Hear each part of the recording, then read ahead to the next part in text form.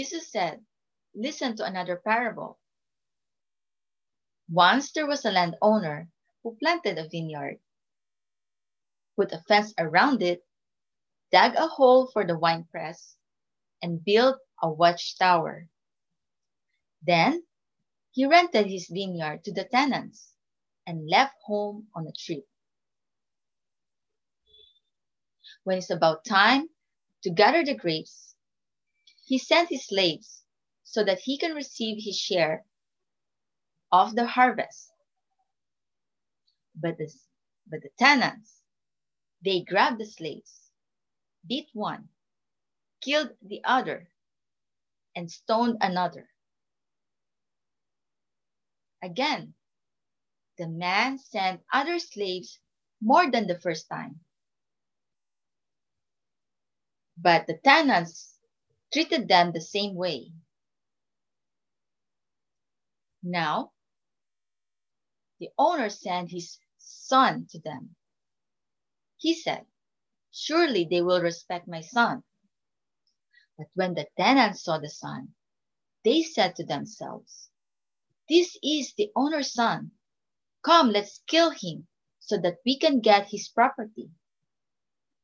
So they grabbed the son, threw him out on the vineyard, and killed him. Now, when the owner comes to the vineyard, what he will do to those tenants? Jesus asked. "He will certainly kill those evil men," they answered. Jesus said to them, "Haven't you read what the scriptures say? The stone which the builders rejected as worthless turns out to be the most important of all."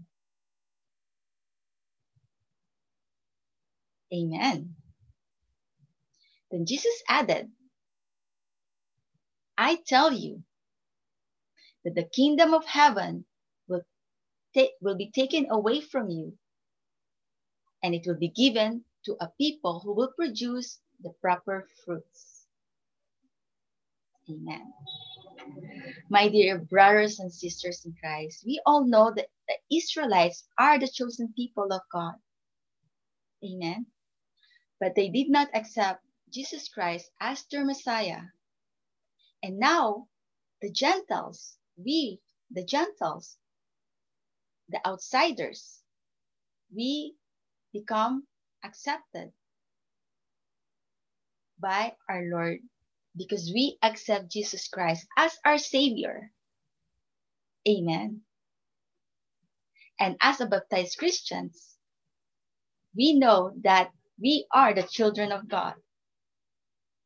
But my dear brothers and sisters, let us not forget that God's love is for everyone. So there should be no quarreling about the love of God. Who is the more favorite? Amen. Amen. So let us love one another, whether we are Catholic, non-Catholic, or we are non-Israelites or the Israelites. Let us love one another because that it is the grace of God that we are what we are. Amen. God bless us all.